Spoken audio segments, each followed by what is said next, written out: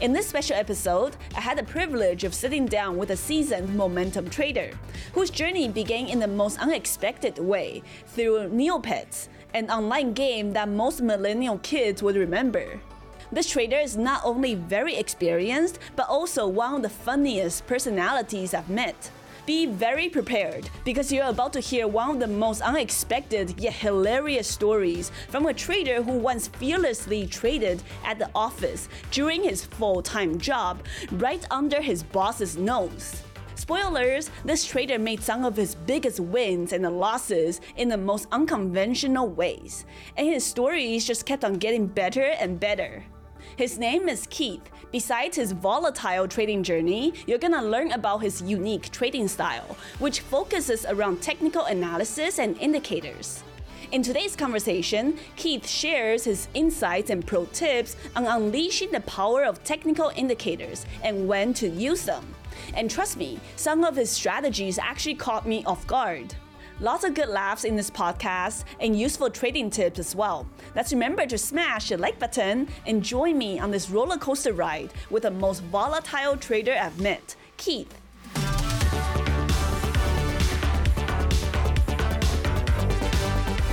What's up, Keith? Welcome to the show. Hey Shay, nice seeing you. Keith, you're a very private person. You don't really have like an online presence or social media presence. So tell our viewers a little bit about yourself, because you actually been trading for almost 14 years now, over 10 years. You started in 2010. 2010. Right? Yeah. So you've had a lot of experience, certainly more than I do. So tell us a little bit about what kind of trader you are and how you got started.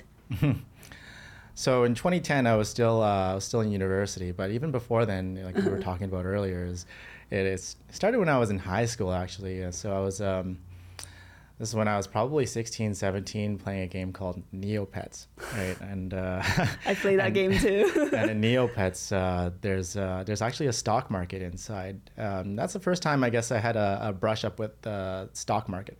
And you know, in the stock market, things move overnight. So you buy something on Neopets, and you know, or one thing, a company on Neopets, and the stock price changes overnight. And you get to buy, you get to sell, or you can buy more. And so that's how I understood, what trading was. And so that's my first brush up with trading. And then fast forward to 2010, I was in university, I think third year of university, and I started looking into stocks on the stock market. And this is through my banking brokerage.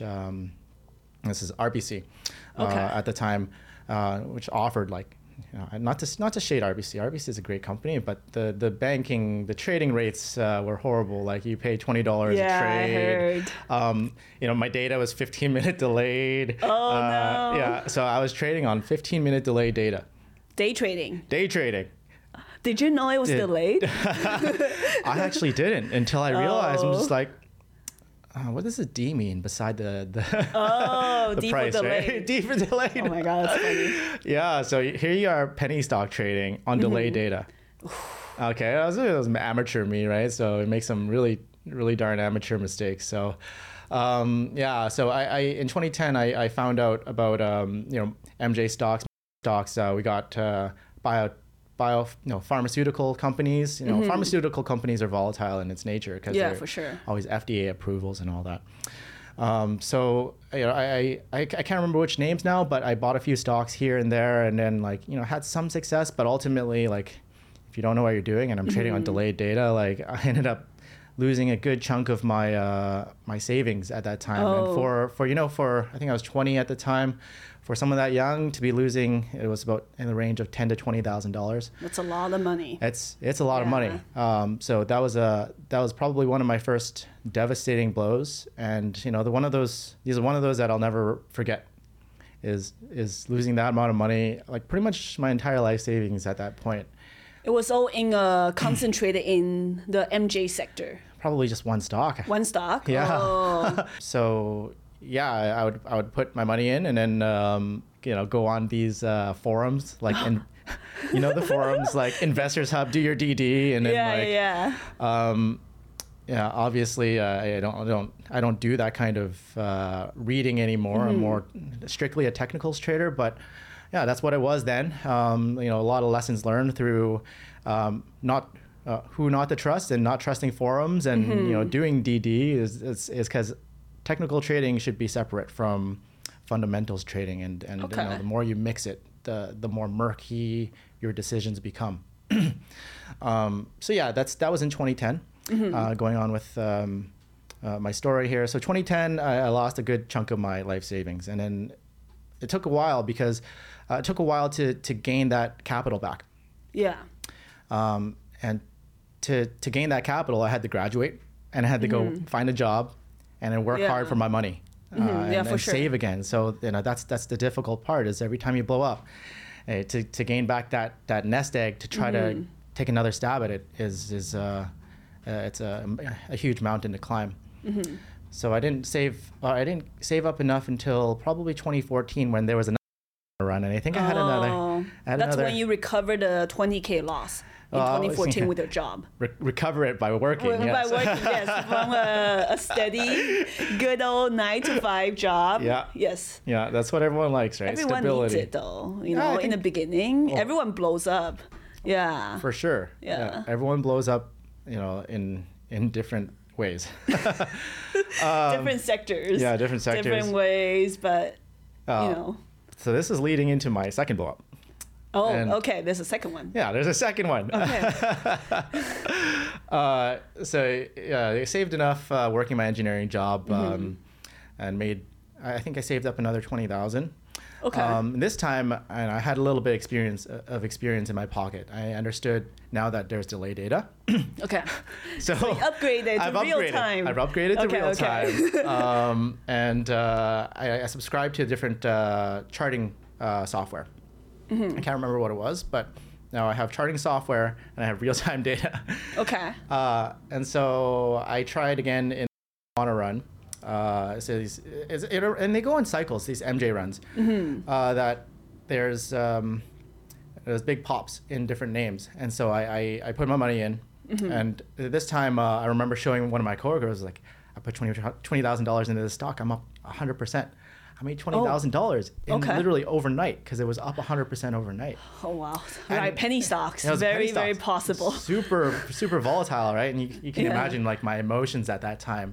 And so this is very memorable. I remember sitting, like, this is at work too. Like, I told my coworker, I was like, and this is a coworker I was really close to. I was like, hey, like, look, I just made this much money overnight. And he's like, wow, you know how long it takes me to save up that much? Like, because he has a family and all that. Yeah. It takes an entire year to save up $20,000 sometimes. For sure. Sometimes even longer. And he's like, if you keep doing this, Keith, you might be able to, like, retire. Right? Like, is that what sparked your idea of that initially? Like, oh, maybe one day you can quit your job and just trade. Oh, this is always in my mind. Oh, okay. And you know what? Like, I even talked to my boss about this before. I was like, you know, we're not going to retire, like, especially in this day and age, like, you know, inflation's so high and everything's so expensive. Like, unless you have a steady, good job, and, you know, I come from pretty middle class family. My dad worked in a warehouse. My mom works in a minimum wage job. So, you know, that was always the life kind of plan. Yeah. Is, you know, find a good job, work the rest of your life, and you know, have a good pension so that you can retire by 65. You know, me being me, I've always had an appetite for risk. And you know, obviously with that trade, you could see, like, I was pretty risky, and that like $20,000 again was all my money, right? Like, so you went all in? I did. I have an appetite for risk. All in. Was it all like $20,000 cash, or was it margined? That was cash. Okay, yeah, but still, that's like 100% of your capital in one stock. That's right. Okay. My mom always told me, like, she used to work in the banking sector, like, never go on margin, like, because you know, I'm Chinese, and this back in my parents had this experience back in 1997 in Hong Kong, where the stock market started to crash because of the Chinese government taking over, and there was a lot of you know, uncertainty in the markets over there. People ended up jumping off roofs, because they lost everything. Yeah, so, you know, very scary times, and those people, like, you know, they owed more than they have. So, you know, one of the lessons learned is, you know, never go on margin. and this could ruin your life, right? So, I took that lesson I took that my mom's suggestion into account and just trade with cash. Okay. So, if you lose everything, you just start from zero again. Yeah. Zero is better than owing the broker money. Yes. So in that sense, you were more conservative than most, because a lot of people take a margin debt. It's all relative, right? All in, like, come on. Okay. So did you sell that $20,000? Oh, I did. game? I made a lot of money at that time, right? Like, but the name of the game is to try to keep your money. Like, you and I both know that a lot of people get rich. But who can stay rich? Yeah. Not even rich. Just a lot of people can make money on the markets, and it's literally a coin toss sometimes. Yeah. So if half these people are all in and half these people are all in, like some people are going to lose all their money. Some people are going to double their money, right? Yeah. So I think from that standpoint, I think I got lucky. But I think some experience played into it, because leading up to that 100% gain in 2014, I started to spot patterns in charts. Okay. And I didn't quite learn. I learned a price action. I didn't quite learn volume yet. Okay. So that's the second most important thing to pay attention to, right? So over time I would learn volume, but at this point in time, it was all about price action. I was spotting patterns that I could. I have a photographic memory of certain patterns to pay attention to leading up to big runs. Okay.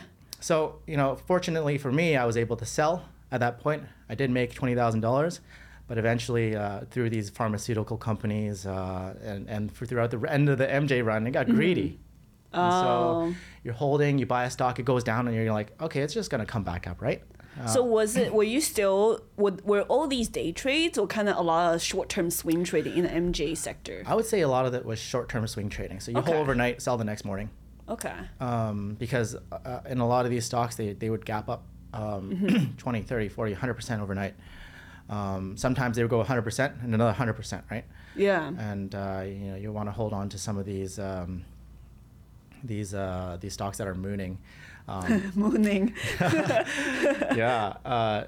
And so sometimes you overstay your welcome, and you take a punch in the face. So that's what happened to me. Is I made this $20,000, had some success, and lost it all through a lot of tiny cuts here and there. Oh, okay. And eventually, like, the rest of it just is bag holding. And eventually, actually, you know what? What's funny is that I still have one of these stocks in my RBC brokerage account. Oh, wow. It became an investment. It became an investment. It's still bag holding. It's still there. So okay. It's been 10 years. So you still have it? It's still 10 years. Wow. And I'm not allowed to sell it. I can't sell it. Oh, it's delisted? I think it's delisted, or it's I can't remember what it was, but it's halted from trading. Like, nobody can trade it, but it still exists. Is the thing. Okay. I guess that's the nature of trading these like pink sheets. Yeah. Or like OTCBB, right? That's right. Yeah, OTCBB. Okay. Yeah, so that's 2014, and then so I lost everything again. That's my second blow up. Is that also the same year that you made the $20,000? Yeah, so it happened probably. So within slowly like bled out. Maybe 2 months. So you took a lot of expensive lessons from 2010 to 2014. Yeah, and I would say those impacted my life the most because at that time it was everything I had. So yeah, just at that point, I just stay at home, keep working, keep grinding, and keep working back at it.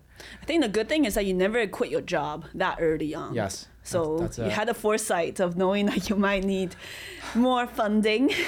$20,000 isn't enough to quit your job. Right, yeah. I don't even know if back then or even 20 years ago if that was enough. But I think until you're able to, have maybe 5 to 10 years worth of nest egg, I wouldn't quit my job.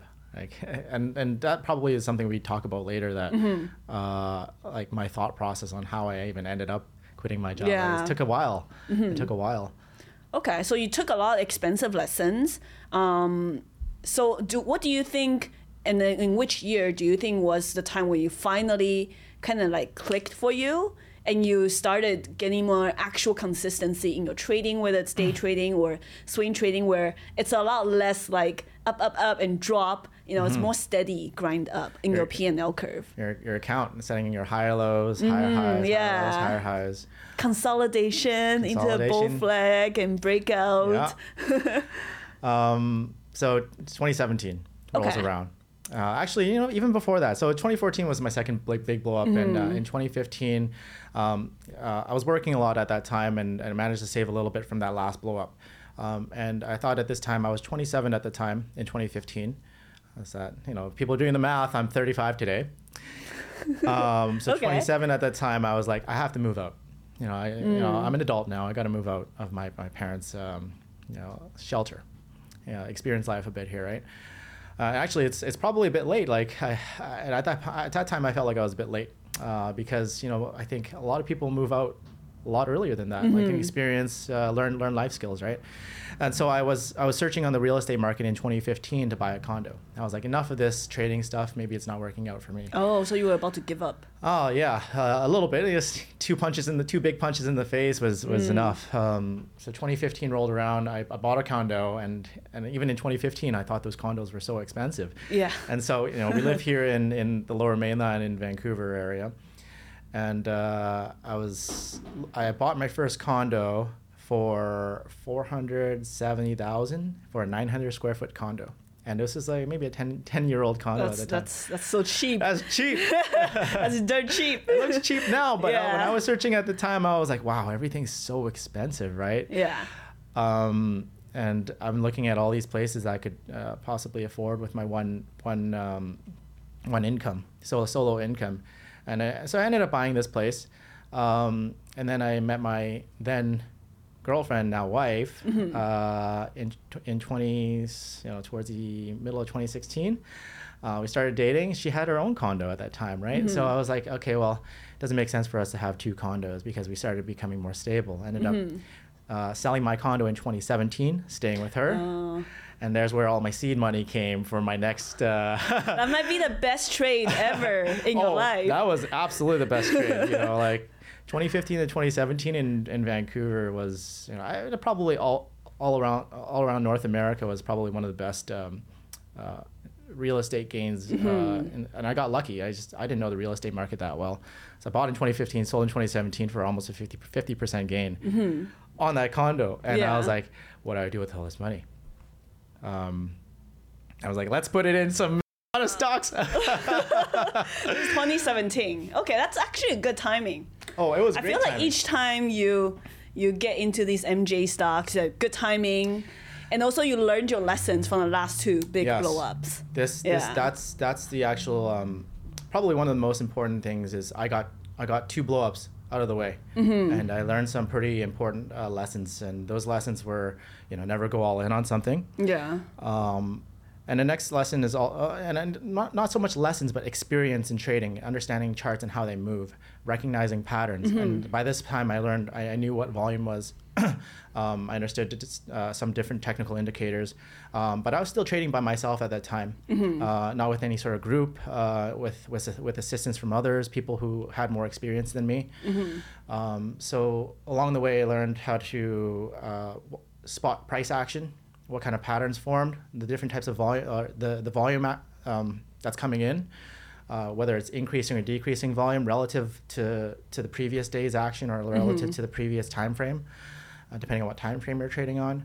And then some other indicators I started using is the RSI levels. Okay.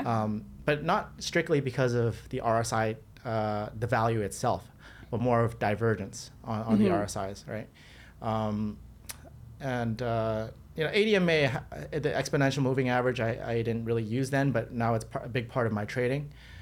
But really, at that point, it was just volume and price action and patterns that had formed. Those three basic things that really propelled my trading career in 2017 and 2018. Okay. And so that's, I put a portion of that condo money that I had into Aurora and Canopy Growth. And this is October 2017. Oh, wow. October 2017. Literally the week before it rocketed. So wow. I can't say that was definitely a lot of luck. But that definitely helped me produce some seed money, well, not seed money, now the house money to take more risks and kind of snowball that into bigger and bigger gains. So when you took those trades in those specific MJ stocks, was it more like you saw on the charts, like technically speaking, that they are, like you said, the increasing volume on the daily, like the patterns forming RSI levels? Were you taking those trades based on the technicals, or were you just hearing a lot about potential legalization and all that stuff? So that's more like fundamental. Yeah. Which side were you? I think at that point. I know, like I was doing a lot of research into which were the biggest companies that stand to gain the most when Canada legalizes. And so I think, I pretty much zeroed in on Aurora Cannabis and Canopy Growth as the two biggest ones. And these two companies stand to gain the biggest, or have the biggest buzz around them. And at that time, ACB and CGC were consolidating and probably months and months of consolidation. So I just bought right in, and I was like, you know what? If I buy here, and another cycle of news comes out, these stocks are gonna rip. And they did. And they did. Yeah. And they did for 2 years straight. And so, like through the experiences I've had before, I took some of those gains immediately, but then I started spotting some of these patterns that I had seen previously back in 2010, 2014. And I just knew, like, if the price closes on a certain pattern, and it ends up, like the daily candle ends up a certain way, and let's say the hourly or 15-minute charts look a certain way, and the volume looks a certain way, then this is worth swinging. And you buy at the end of the day and you swing overnight, and it gaps up 20%, 30%. So and I took major risks at that point as well, like, and it happened a lot, again and again, 30% stacks in gains. And that's pretty much how I grew my my account early on in the MJ heydays.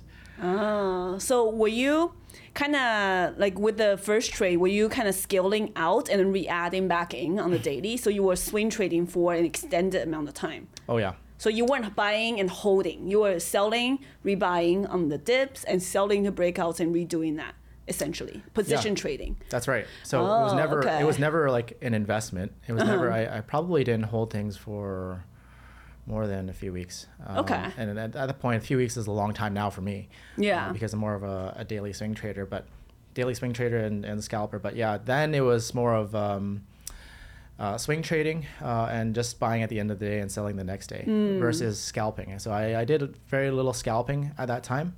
It was more of daily pattern recognition and swing trading. And that's where the profit really came in, is taking advantage of gap and runs, just overnight gap ups, but then also figuring out, like, how far is too extended for a chart, and what is the probability of something consolidating versus gapping up and running, right? And that really depends on the pattern and how far extended it already is. So, that's another aspect of my trading that came from my background as an engineer, is statistics. And mathematics. And so I was able to crunch numbers pretty quickly, understand the risk, understand probabilities of something happening, one outcome happening over another. And I drew on my experiences on what's most likely to happen. And so that's kind of the aspect of gambling, of trading, right? It's probabilities. Like, anyone can go into trading and be somewhat good at it, depending on your luck, but it's ultimately 50-50. If you were to buy any sort of stock today, Apple today, at the end of the day, and sell it tomorrow morning, you're either up or down. If you were up, you could have easily taken the opposite trade, and you would be down the same amount, minus your commissions and spreads. So that's where I kind of had an edge, is understanding, drawing from my experiences, recognizing patterns, the volume patterns as well. And then, assigning probabilities to a certain outcome. So would you be tracking a lot of these probabilities with, like, volume and certain stocks, certain sector? How did you track these things to know the probability of a certain setup succeeding? I wouldn't track it per se. So, like, I think a lot of people, take a pen and paper and, write down what they remember, but I'm more of like a photographic memory type of guy. Like Oh. I remember like when I take a look at a chart, I can instantly see whether or not it's a good setup. Like I don't need to draw it out. I don't need to write notes on, okay, it needs to be setting up this specific way for me to remember in the future what the setup would look like. And perhaps that photographic memory was from like my 2010 and 2014 blowups. Like you never forget those. Like, Right, yeah. You're like, wow, like what happened, right? Like it was so important. And this is something I left out, is in 2010 and 2014, I took a lot of time reviewing like, what happened? What did I do wrong, right? Like, and you studied your losses. I studied my losses. Yeah. And so you take that kind of experience and those kind of notes, and you move it forward and apply it to future trades. Okay. Sorry, I don't know if I answered that question. Like, No, I was just wondering because some people, like what I used to do when I track certain setups is I actually have an Excel sheet. yeah, And I will track the tickers, the percentage high versus the opening high, and see the probability of, let's say I want to trade a gap and go setup, the probability of that succeeding. So that's what I used to do. Some people do that, but it takes a lot of effort. yeah, for It's sure. a lot of yeah. effort and time, right? Where Yeah. time can be used to focus on figuring out what the next best setup is versus like trying to, go back and record your performance. So at the end of the year, I'll go look at my performance and have a big Excel spreadsheet of all my trades. But I wouldn't say like I go into every single trade and see what my performance was on that trade. So I guess I don't do it that way where I'm swinging into a gap and go, what I think is a gap and go setup, Yeah. and what the probability is of, or what my performance is on the gap and go setups that I'm swinging. So yeah, I have none of that information because I never Okay. took the time. I'd rather spend that time, sleeping, which Yes. is like we lack Yeah, sleep. on the West Coast, it's like, Oh, for sure. yeah, it's difficult. tough. Yeah. So it seems like you're a very technical focused trader, right? You mentioned indicators, volume, patterns. Do you think the way you look at technicals and the way you kind of use these patterns today, is that different from when you first started? Did you have what was your style like when you first started versus now? So it depends on what the reference of when I first started. When I first started, I knew nothing, right? Like 2010, 2014. I knew delayed charts. That's all I knew. So Yeah. we're picking up stuff along the way. But fast forward to today, like I said earlier, is it's a lot about two primary ones. It's everyone should always focus on, and not really, my opinion. Sorry, is the chart, the price action, so the chart, and also the volume. It's Price action, volume. price action and volume is really all you need. And there's different indicators that we can use to as secondary let's say opinions of what the chart is doing. So just that's to guide us. But Okay. if the price action and volume doesn't speak to you as favorable, like no other indicator really is going to matter. And this is what I teach as well. So those, I should go down to the secondary indicators. The secondary indicators I use again is RSI. So specifically bullish and bearish divergences. I use the 8 exponential moving average, and that's actually very useful whether or not you're on the 5-minute, 2-minute, 5-minute, 15-minute, hourly, 4-hour, daily time frames. Even the weekly time frame works. So weekly obviously is more of an investment level like chart now, right? Like, but daily it matters a lot on the daily because the charts, a lot of charts react off the ADMA. Okay. More so than I would say even the VWAP. And I know a lot of people use VWAP. I know you use VWAP a lot. VWAP, yeah. So VWAP is good when you're looking for a pivot. When it's consolidating, right? You're moving, you're getting a pivot. Whereas ADMA is more for momentum. Okay. So we're looking at momentum trades because the ADMA tracks the price action quite closely, rather than the VWAP is going to be a little further away from if we're in a big momentum day, the VWAP's so far gone, it's so far away, so it's tough to use that when you're in a momentum trading. And I'm a momentum trader now. Okay. So I'm always looking for stocks that are that have had recent price runs, whether or not that's bearish or bullish. So we're looking at stocks that are consolidating off a big run. And so we're monitoring the health of the consolidation, making sure it's healthy. Are we getting decreasing bear volume? And how was the bull volume on that big run? And I would use a Fibonacci retracement, so a tool on the charts to see how far has it retraced from where it took off from and where it peaked out on, and how is this consolidation right now? Is it healthy or not? Is it high volume? Is it high bear volume, or is it is it low bear volume? Assuming it's a bullish trade, right? Okay. So use your 8 EMA on the daily and intraday. Yeah. Okay. 8 and EMA. your Fibonacci on the daily. Yeah, Fibonacci like- when it's consolidating, figuring out like how far it's consolidated, right? Like, are we past the 0.236? Are we past the 0.382? Are we past the 0.5? Or are we at the golden pocket at 0.618 to 0.65, right? So that's they're very kind of important secondary tools. But again, if the volume and price action isn't favorable, right, there's no use in using these secondary indicators Okay. on figuring out if there's a trade idea or not.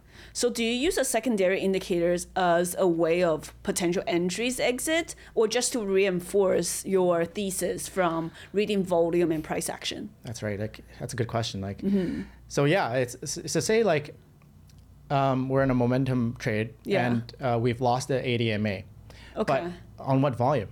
That's a really important question, right? Like, are we losing it? Like, do we have really big bull volume and all of a sudden we're consolidating on tiny bear volume? Yeah. And the tiny bear volume, we're losing the ADMA and some of these secondary indicators. So the question is, do you pay attention to the secondary indicator or the volume? And so I would always tell people the volume speaks to you more because it's telling you there's no sellers. It's selling on low volume. Although there are exceptions, right? There's always exceptions to everything. It's the market, and it's crazy. Like, everything has happened that you could think of, right? And so it's never a guarantee. It's never a one-way street where this indicator or this volume must tell you to do something. You kind of use your own judgment. All right, it's consolidating at low volume, but we're past the 0.5 on the fib. We've consolidated more than 50% of the way up. Yeah. Despite its low volume. Hey, look, that play is over, right? Like, let's give up and let's move on. Okay.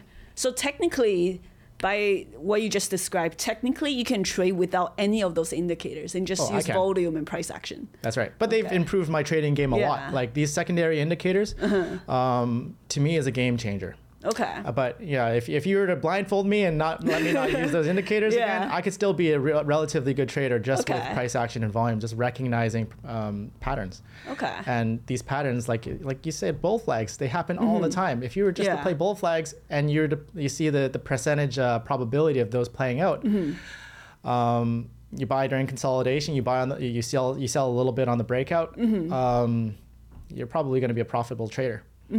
The problem is people like to overtrade. Like, they force trades that aren't quite there, or overstay their welcome, and hold through a breakout or even a fake out breakout. Oftentimes you see bull flags or bear flags. They confirm, they break those highs or lows, and then all of a sudden you get the wake of death. Yeah. Right? Like, that happens Fake a lot breakout. too. The fake out breakouts. Yeah.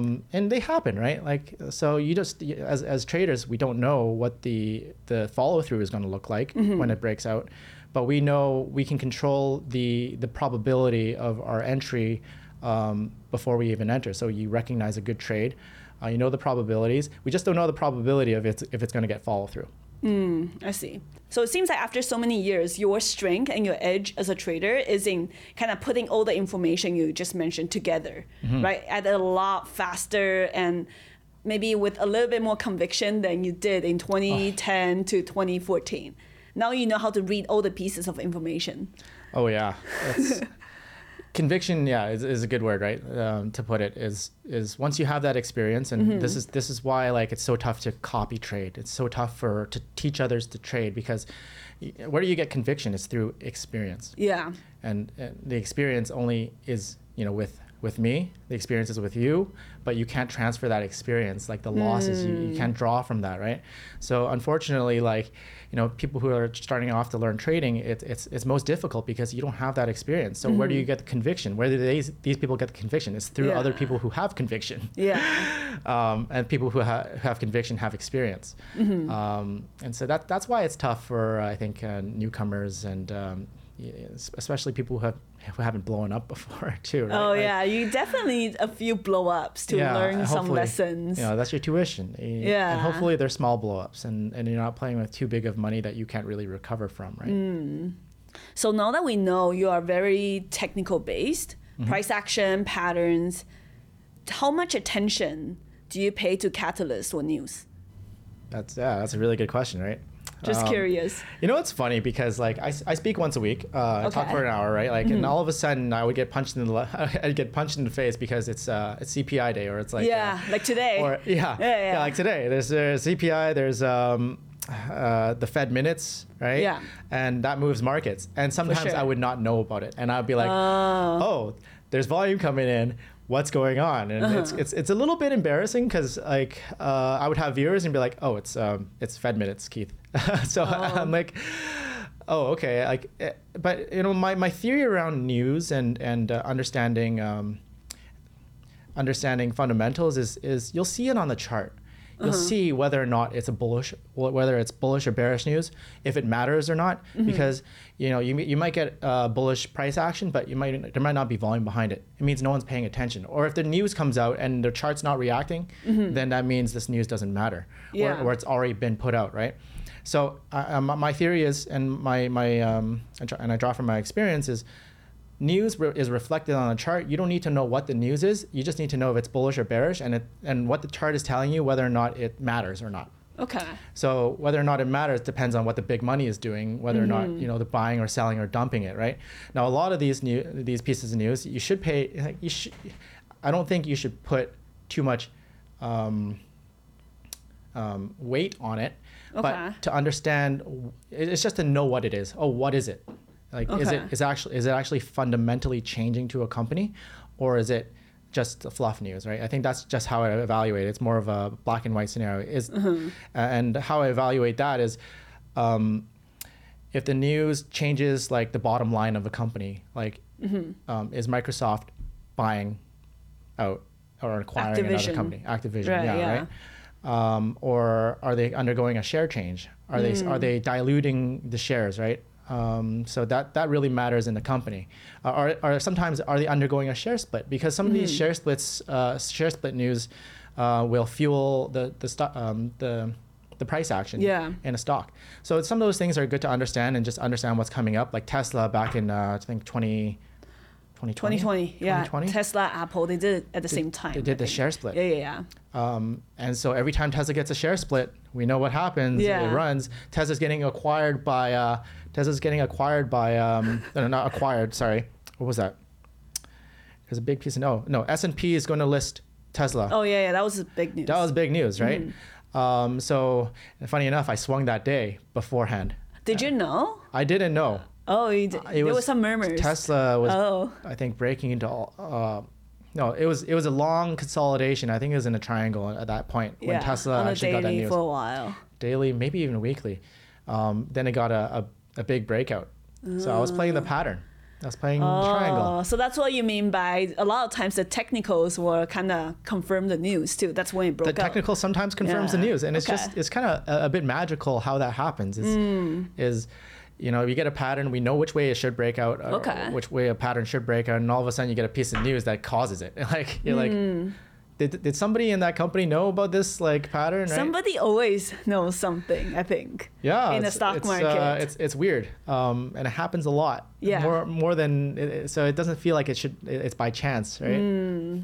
Is there any tools that you're currently using? Well, I guess, is there any tools that you're using to help with your trading now that you wish you had when you first started 10 years ago? Like trading tools?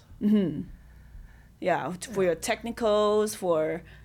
So I think by now I'm a pretty simple trader. Like I used to have a lot more indicators, and like the more indicators you have, the more convoluted your decision making becomes. I agree.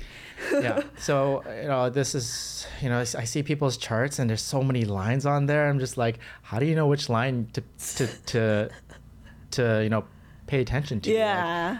Like, how much conviction? If it goes through this line, how do you know it's going to bounce off the next line? Yeah. Right? Like, how do you know which one to look at first? That's right. So like I keep things simple, and so I've mentioned those few indicators that I use, but the main one I think I would pick up and I would use more often is the ADMA. ADMA is probably one of the golden ones that I would, if I were to speak to myself, when I first started trading, pay attention to the ADMA because the reaction off the ADMA is uncanny. Especially on like, let's say algo days where stock is just like every dip is being bought up. You're on a 2-minute chart and it'll bounce off the 2-minute chart off the ADMA every time it consolidates off the 2-minute ADMA, and it'll confirm to a higher high, and then it'll lose the 2-minute ADMA. Then you flip over to the 5-minute chart, and the 5-minute chart will grind off the 5-minute ADMA, and then it'll bounce off the 5-minute ADMA a few times, and then you lose the 5-minute ADMA. Then you flip over to the 15-minute chart. And it'll hold the 15-minute across all the time frames. That's right, but that's momentum. Usually in the beginning of the day, you get big volume, very sharp candles, either moving to the upside or downside. So this works bear and bull. And then eventually you lose the 15-minute ADMA, you get hourly consolidation, and so on and so forth. But that's how we keep in trades during momentum, is that ADMA indicator, and it's been. It almost feels like a cheat code sometimes. You're looking at a stock that's in absolute momentum. Obviously, the prerequisite to using the ADMA on a day like that is volume. We want to make sure that volume is high relative to the previous day's volume.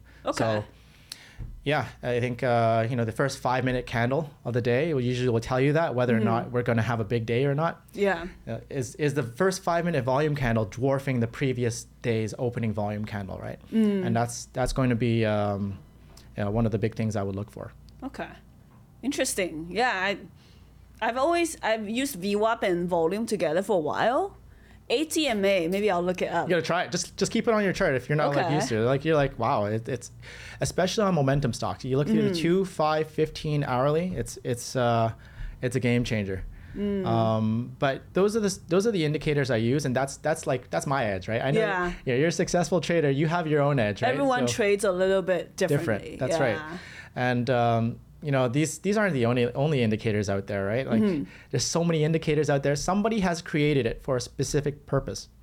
Sometimes we don't know what it is. Sometimes we don't know how to use it properly, but somebody had an edge using a specific indicator before.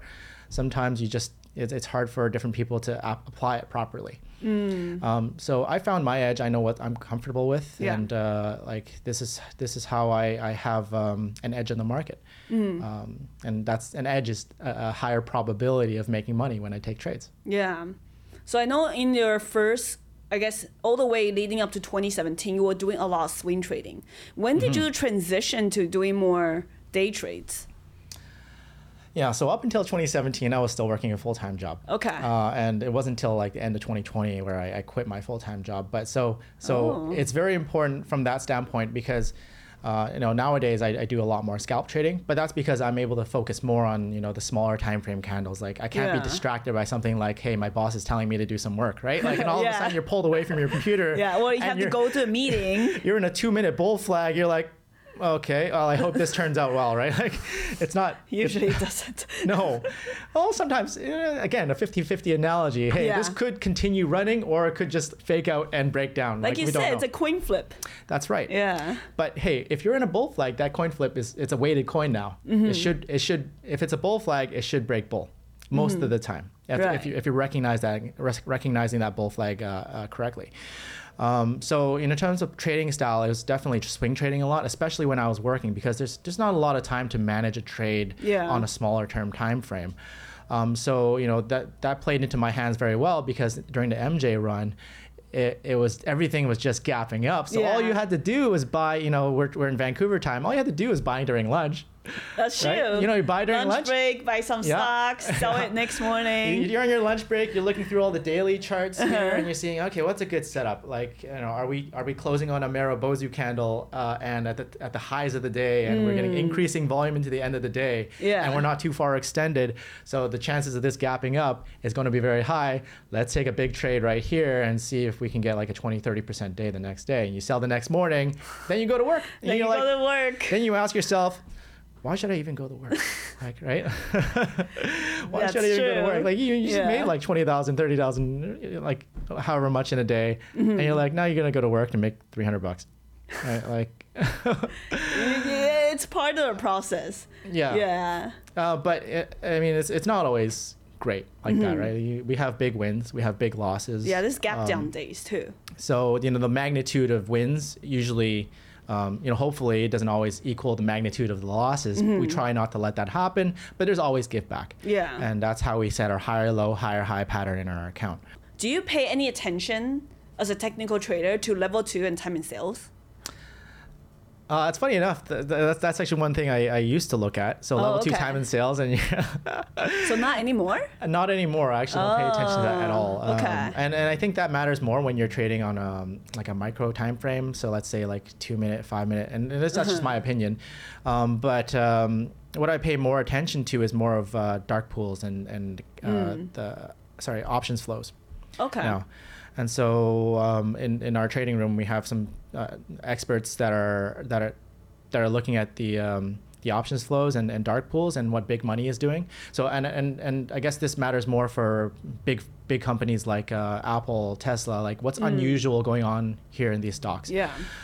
So that's technicals, but it's also like you can't actually see or assign a probability to those things. No, like, really. Because this is big money trying to move their money around, and you're trying to think about what big money is thinking. You're looking at these trades and you're trying to analyze, all right, what's this whale thinking in terms of which direction this is going to go? And even if you think that they know it's going to go up, is it going to go up tomorrow, the next week, or is it a month later? What time frame is? Or it can be a hedge too. That's right, or it could be a hedge. So you don't know, like in terms of that, which is why it's important to like.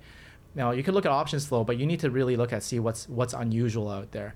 But I wouldn't say I use options flow as a primary or even secondary tool to guide me in what trades I take. Oh, so just technicals. It would be nice to know that, if I'm betting in a certain direction, that, the whales are also betting in that same direction, right? Like, That'd be nice to know. but now you're kind of biased, right? Because if you know the whales are betting in direct, or big money or institutional traders are betting in a direction, and before you take your trade, now you got to ask yourself, are you being biased? Like I'd rather not know, and then I find out later that okay, well, it makes me feel a little more comfortable about this trade now.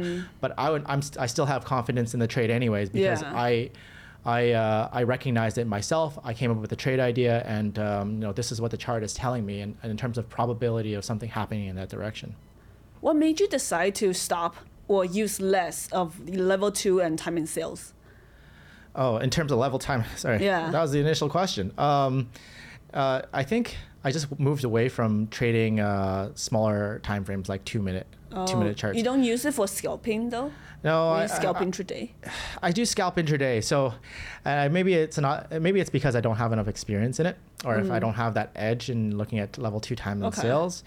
But not to say that it doesn't work, because I know you use it extensively. I know a lot of other traders use it extensively, but my edge is through still volume, price action, and understanding which way, like the probability of something happening based off of what I currently see on the chart. So volume really matters to that, because if we move into a certain price range from a big move, whether or not it's bull or bear, and we're holding that price range relatively well, and there's no sellers, or even let's say there's no buyers on the bear side, right? It tells me like that price range is being supported. Yeah, it's consolidating. It's consolidating, healthy. There's healthy consolidation. It tells me that it's unlikely this stock is going to just like be a mountain on the way back down, or V-shape back up, right?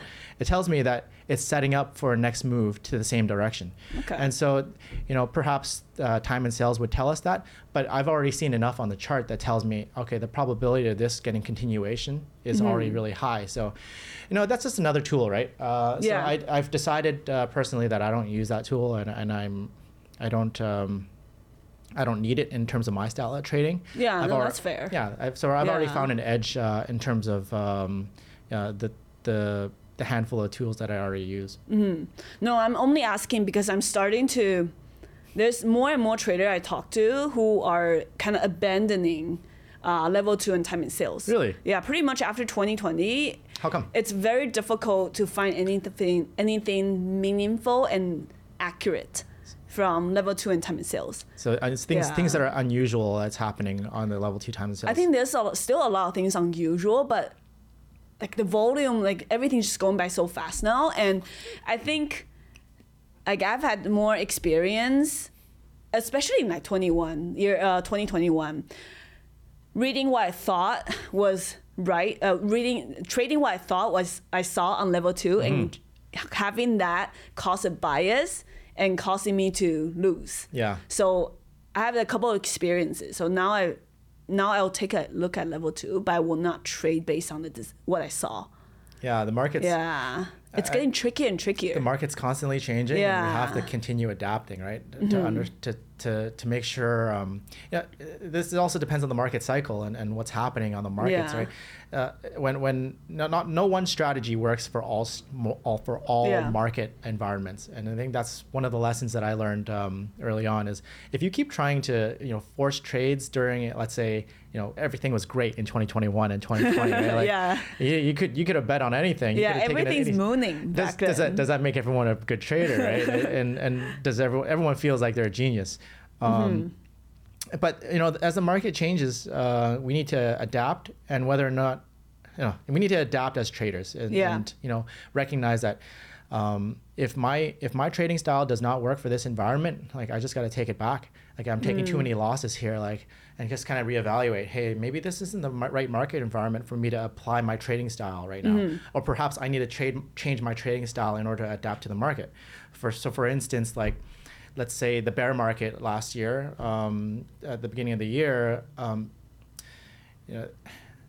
don't want to say that I predicted it or something was coming, but I was expecting a big bear market to come at the end of 2021, and lo and behold, it did come, and I was the biggest bear for the longest time last year. You were just shorting everything. I was shorting everything, and I was sometimes I would be playing oversold bounces, so like it was a handful of bull trades, but mainly they were bear trades because this was just nonstop momentum to the downside, and so I think last year was a big year for me as well, because I was able to adapt. Now this year I'm slower to adapt to a bull market. So like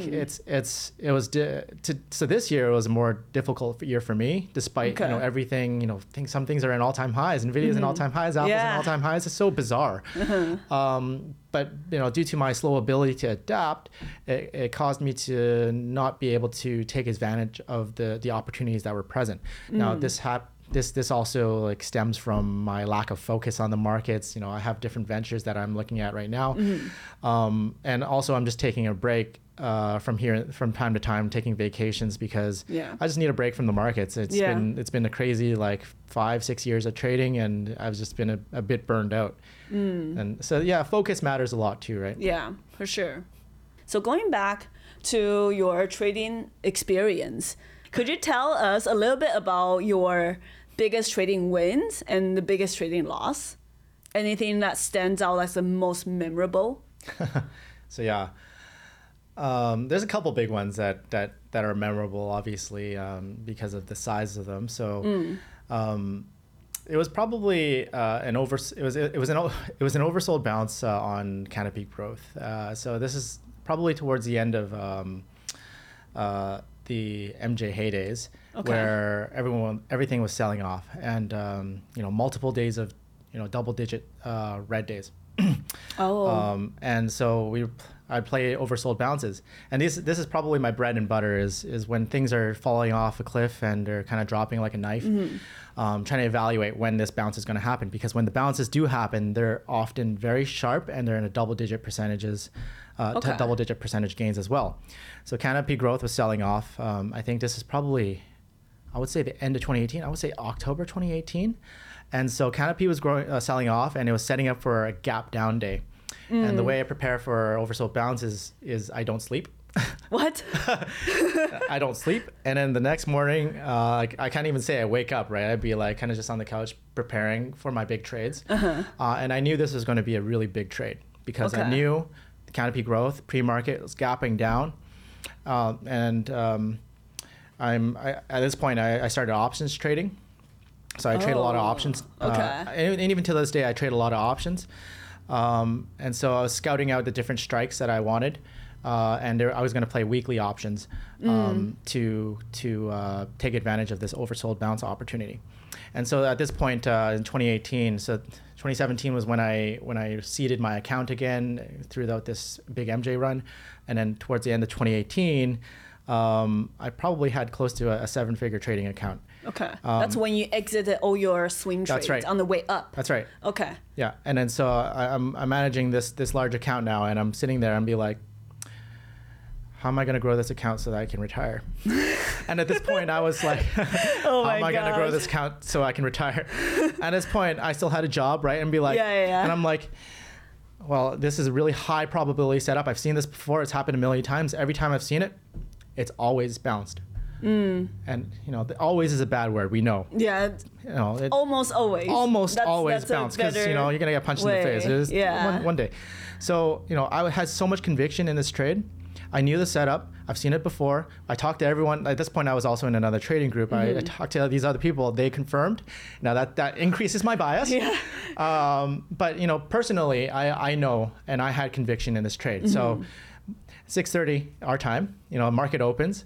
I'm spamming the buy button on some of these options, and these are weekly options. Yeah. My broker, Questrade, just gives them a little bit of advertising here.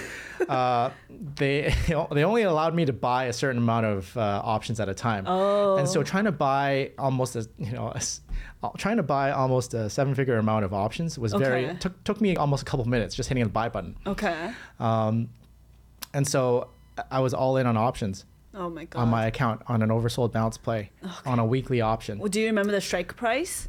I don't remember right. Calls, right? Yeah, they were all calls. Oh, okay. They were all calls, and so I think I had 2 different strikes. One for the current week and one for the next week. Okay, but it's already short term. That's right. And I'm sitting there with a few $100,000 in call options. Okay. And I'm sitting there. I'm just like, okay, I bought it all. I know what's supposed to happen. I shut everything down. What? What? You did not. You shut down your charts? I shut down everything. Oh my God. I closed my computer. I'm like sweating now. Yeah. I shut down everything. Oh no. And I took a 2-hour nap. What? No. Oh my God. I was like, but that was my trading strategy.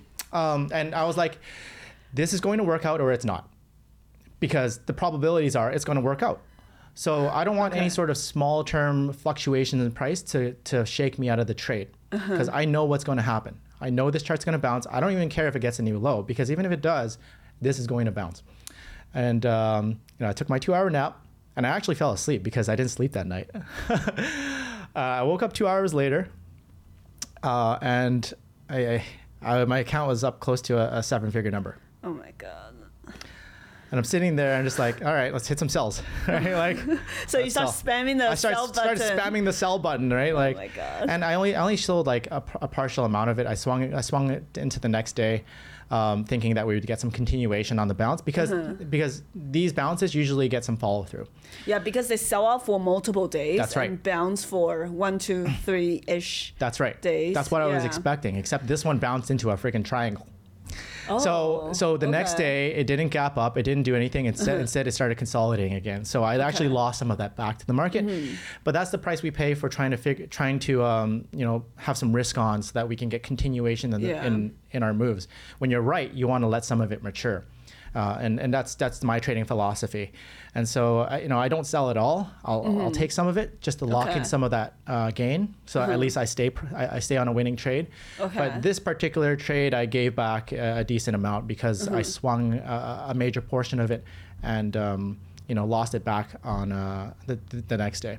Lost some of it back the next day. Yeah. Do you remember those options? What percentage were you up when you were selling some of it? So I was all in. So it was only like I actually took. I was all in on options. I was all in on options. And I would say the percentage probably wasn't very it's not like 1,000% or anything. It was between 100 to 200%. That's still.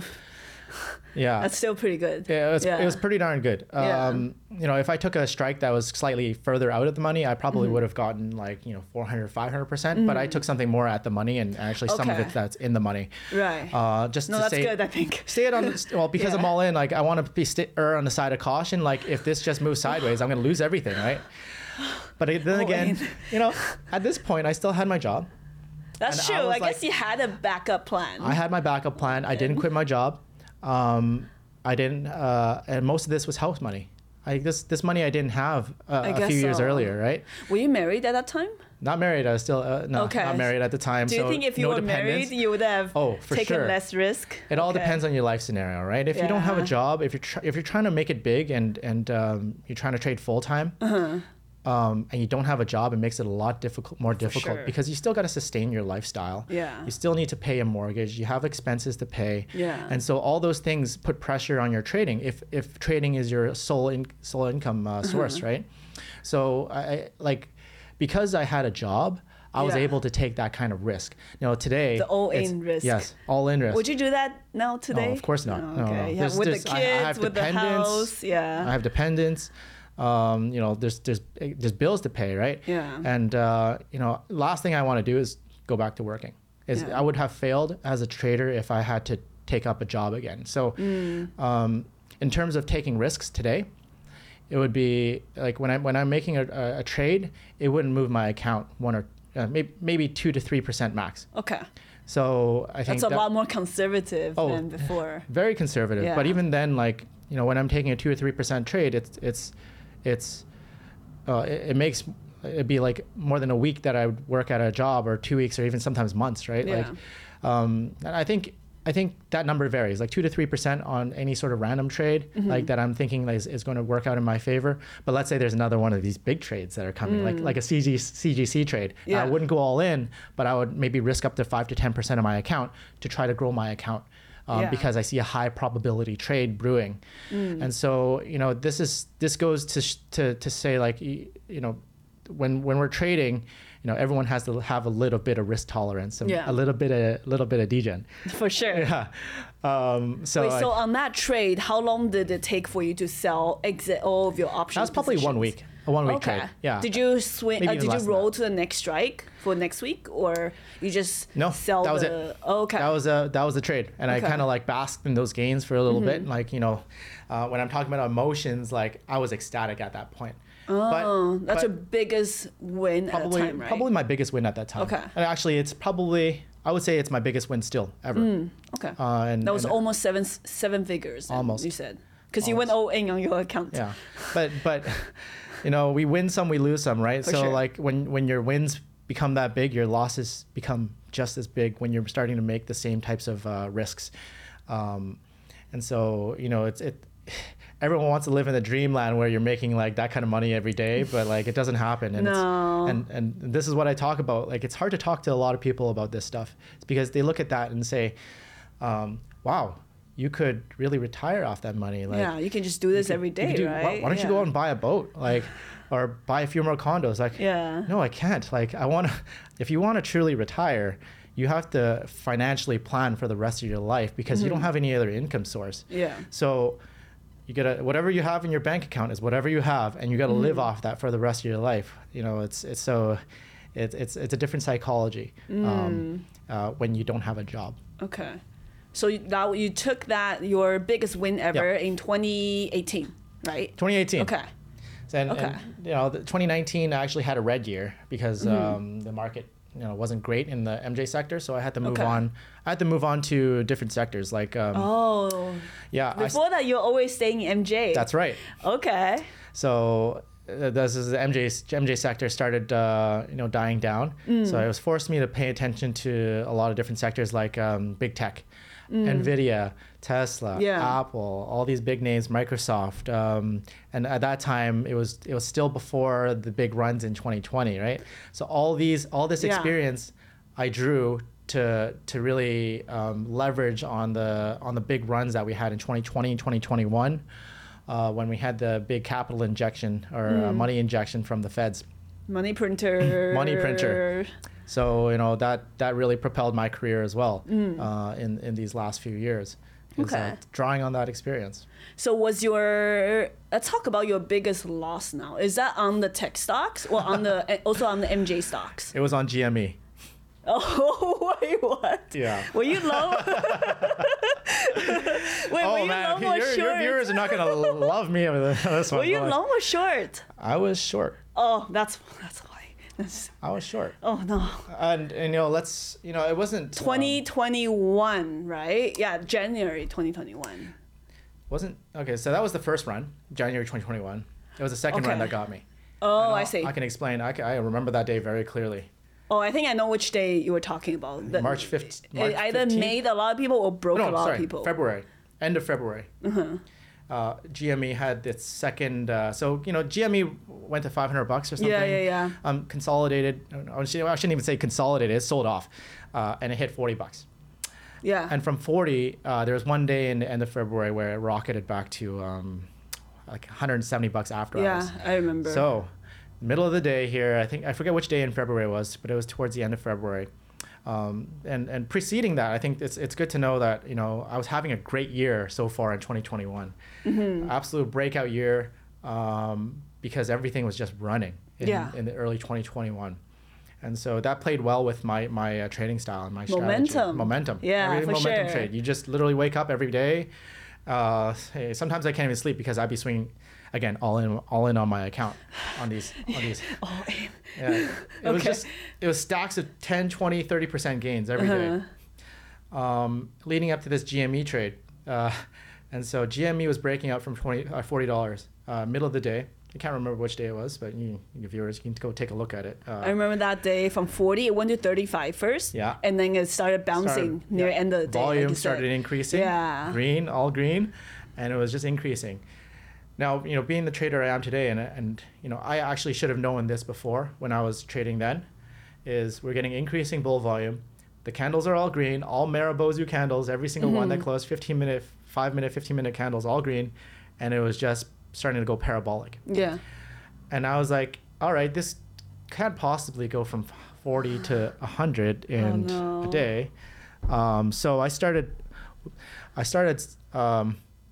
opening naked puts Okay. on $100 strikes. Okay. And I started selling, I started writing contracts. Oh, you were selling puts. I was selling puts. I was writing contracts. Okay. Big mistake number one, right? Like, Yeah. I'm always going to learn from it. And I've had a previous big loss.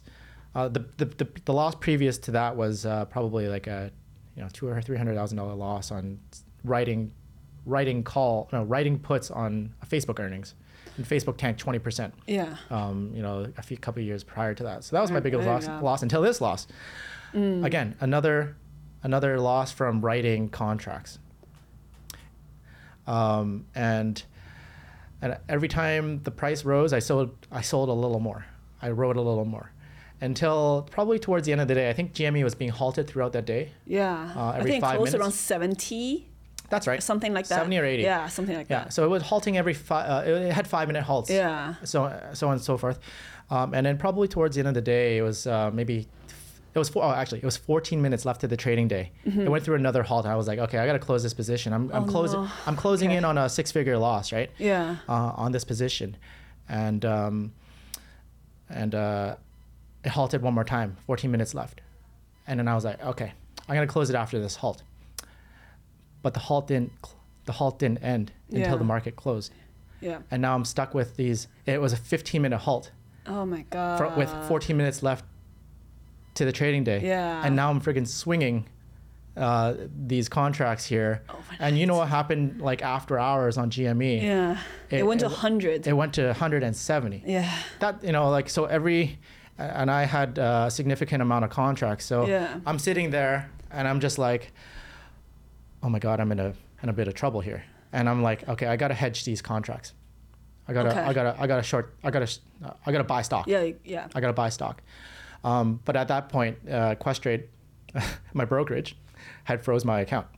Oh, because you were too. You were all in on the puts. No, I wasn't all in. All in. I had enough to cover. Yeah. But the margin requirement on the contracts went up exponentially when GME started going up. Yeah. So all of a sudden, my account doesn't have enough margin to keep those contracts, and so they didn't allow me to trade.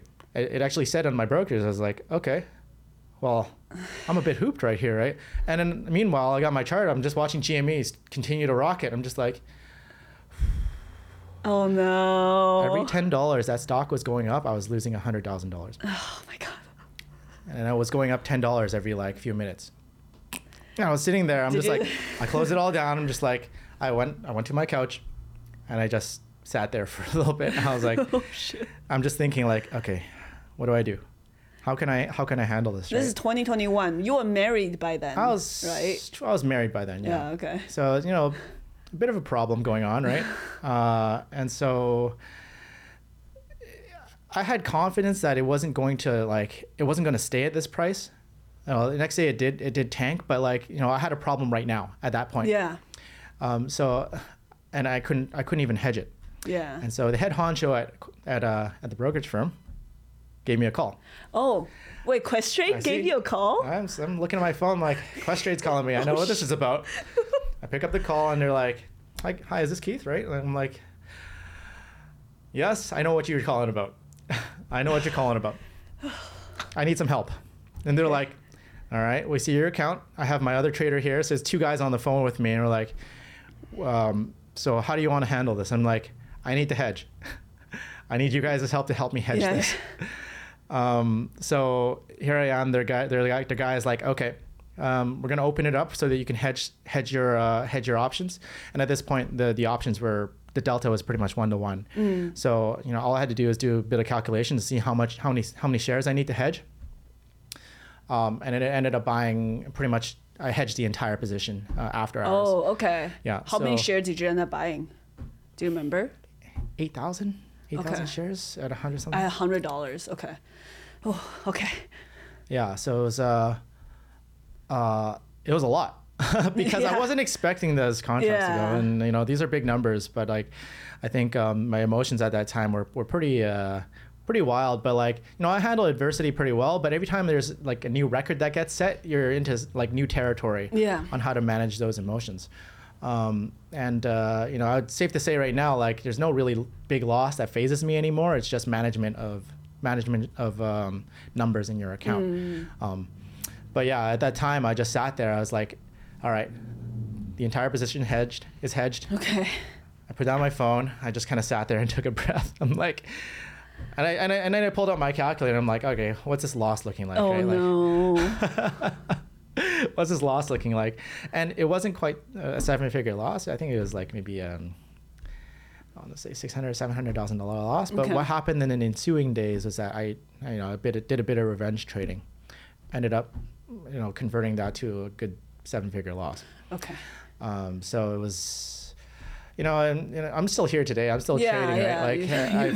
I've recovered. I'm glad you're here. I've recovered from that, but I think I don't think this is my bias towards my own bad trade, but I would not have ever swung that position. I was closing in on a good 6-figure loss, and at that point this still wasn't my biggest loss ever. I was fully intending on closing that position. It would have been idiotic to swing that position, but they forced because the way the halt ended up, it forced me to swing it, and then I was all of a sudden big hot water.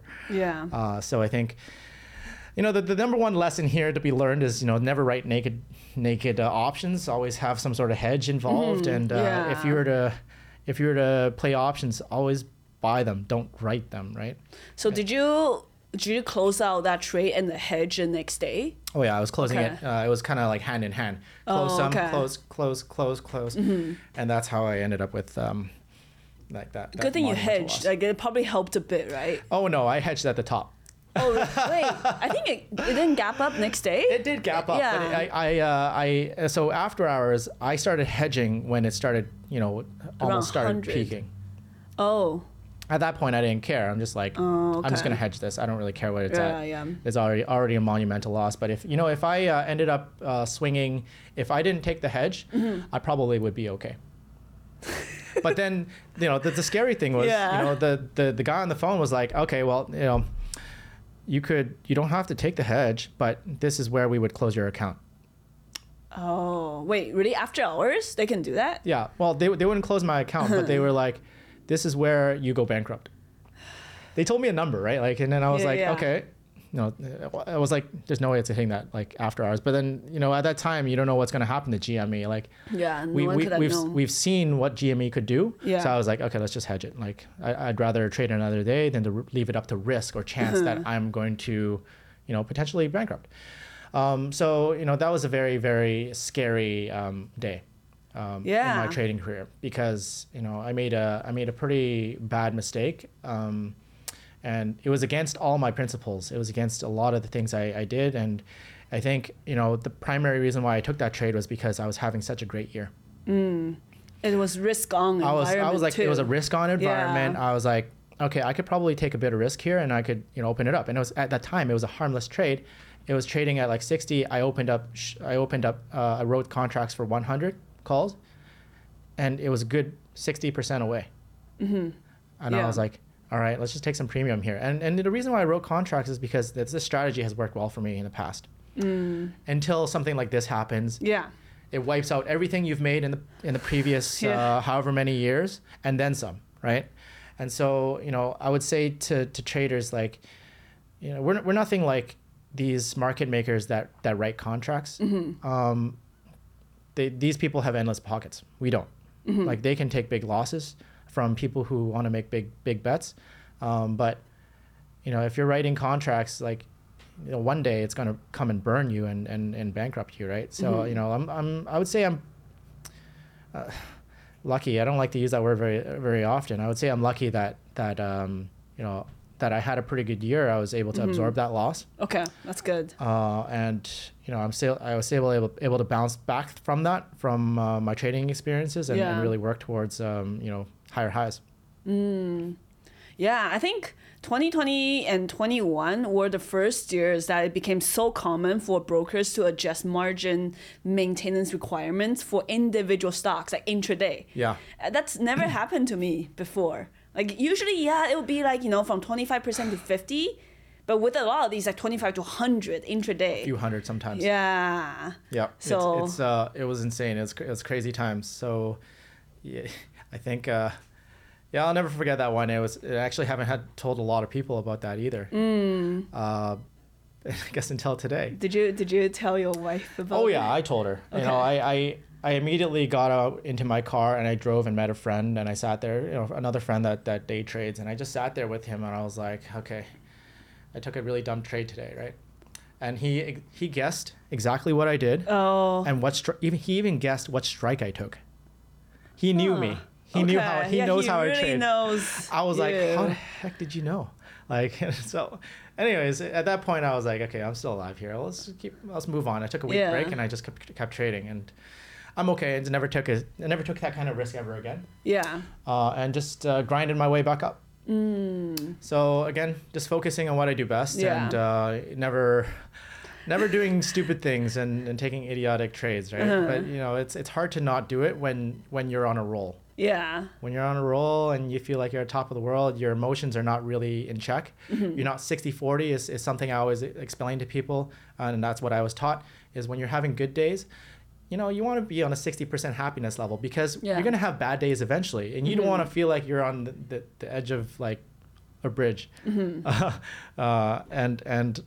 not feeling great. So, be happy, but not be that happy when you have big trades. Yeah.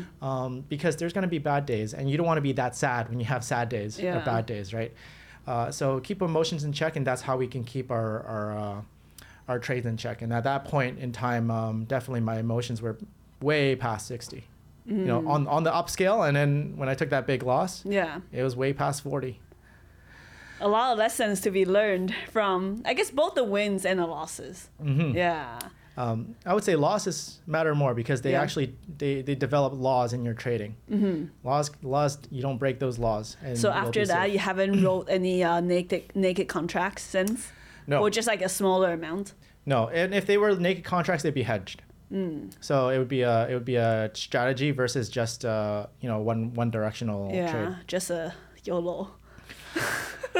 Yeah, no, it's definitely. I would never do that again, and I don't recommend anyone to do it. And people have asked me before, it's like easy money, right? Like writing contracts. Ooh. Yeah, it is easy money, but until you get hit in the face, until that 0.1% off chance that something bad happens, and news comes out, and all of a sudden you're thousands of percent down. Could be thousands, right? Yeah, and so for it's sure. never write naked contracts. Buy them. Don't write them. I'm not gonna lie, I'm like sweating after that story. I was sweating the first time when you told us about your biggest win ever, when you went all in. I'm sweating again with the GME There's a lot. There's a lot of sweating. Yeah. Yeah. So after that, those biggest highs and biggest lows in 2021. Now it's like 2 years later. What are you focused on? I know you said you're not as risk on as before. That's good. What are you focused on now outside of trading? Definitely more of I have a kid now, and so focusing on family and growing the family. I like gardening because it really. You like gardening? I like gardening. I'm a bit of a green thumb. I like taking care of my garden because I like watching things grow. Not only my account. I don't just like watching my account grow. I like watching like flowers grow.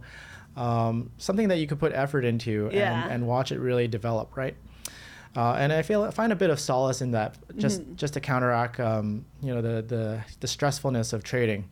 There's something zen about gardening. Yeah. I'm trying to say as if I do it a lot, but I don't. It's quiet. You see a new leaf growing from your plant that you just planted, and you just get so excited. You're like, wow, I bring my wife out. Do you see this leaf that's growing? Like, dang, it's like awesome. My trading account is blossoming. Yeah. Then my wife gets excited. Wow, just bring the neighbors over. And yeah, so it's fun, I think. But the main thing is like I get to turn my brain off, stop thinking, because we're always thinking about these trades. Yeah. And really just take a break from a mental break from kind of the hustle and bustle of trading. And so I've really kind of disengaged myself from trading groups now. And I was part of one where I was helping. I wasn't running it, but I was actually a big contributor, and just sharing my experiences. And so I think gardening really helps me kind of relax. Okay. And then now I'm starting a business venture. So I've always wanted to become a business owner. Okay. And kind of owning something and again watching something grow, right? Yeah. And being but in able, real life. In real time. life, yeah, that's yeah, right. Being able to hire employees, and that business is actually going to be a pickleball business where we rent out courts. Okay. And because pickleball is one of the fastest growing sports in North America here, and especially in the States, it's growing exponentially.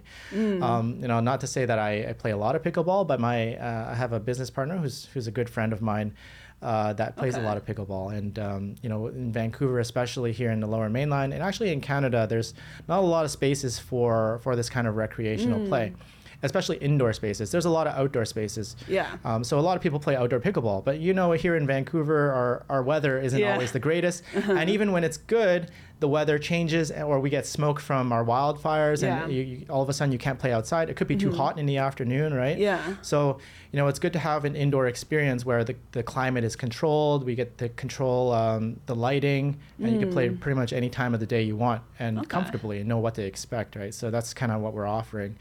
But yeah, that's coming soon, hopefully, and we're super excited to open that venture. Yeah. But so that's kind of like these two things are kind of taking up my time right now, is between trading and not so much full-time trading anymore, but waking up not at 6:30 a.m., waking up a little further in the day and just what time are we talking about exactly? I'm waking up at like 7:30 now. Like 7:30. Oh, that's not bad. That's like 10:30 a.m. market time. That's right. And then so at that time, usually these flags start forming, and I'm just like, okay, like what's the runner today? What's the momentum stock today? I'm just looking to see. All right, sit there for an hour or see. All right, what's going to get a bit of continuation here throughout the day? Make a few small trades here and there. Hopefully book in a couple wins, shut her down, and then go and figure out all this business stuff that I'm working on. And then the other time now I'm just working on, again, gardening and then, playing with my kids. So it's really nice from that regard, but still very busy. I would say busier than I am when I was working full time at a job. Oh yeah. Everything's a job now, right? Yeah, everything is. But they're more enjoyable. You quit your 9 to 5 to work 5 to 5. Yeah. Just kidding. Oh, it's 5 to 5, almost all day. Yeah. Oh, yeah. I haven't played pickleball, but Hey, come try it out. I'll invite you when it opens. Okay, I need like a coach to help me. Yeah. There's no coach needed. You just kind of pick it up like trading. Really? Yeah, you learn from your lessons. Yeah, go all in, right? At once. Go all in. go. Yeah. No, please do not go all in. I need like a disclaimer. I am not suggesting you to go all in trading. Thank you for sharing so much about especially the specific details about your big wins and losses. I think a lot of times online people hear about the big wins, which they are important, but I think it's important for people to understand. On the other side, there's also the big losses. That's very important to build character and experience for any trader. Mm-hmm.